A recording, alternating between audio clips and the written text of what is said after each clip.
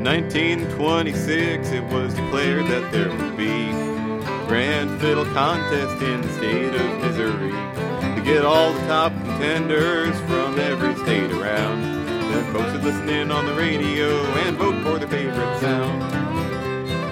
Just a few years earlier, just after the Great War, Missouri got a radio station to tell you just what for. Play the latest farm news to every country store. Lamp, it was 500 watts up on the 7th floor. Well, trick tunes were just tunes, and Tommy Fisher played a mockingbird sweet. His uncle Jimmy Thompson came on up from Tennessee. D.W. Davis, Colin Frame, down from Iowa he came, winning out was every fellow's name. That signal was so mighty fine, they could hear it over the Canada side, so 250,000 ballots came rushing down the line. A postcard was 1 point, a letter 1 more. Phone call was 3 points, telegram 4.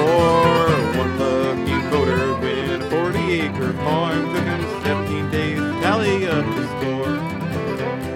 Now all those boys are dead and gone. A lot of good tunes have done gone on. For every one we caught, how many passed on? Locked up in the heads of Lyman and John. The train beat the steamboat and the jukebox beat the fiddle. Most folks call it progress and care very little. But I'll keep blasting those scratchy tracks, trace those fingers back and back, and write some new tunes. What the hell? These tunes spring up from a bottomless well.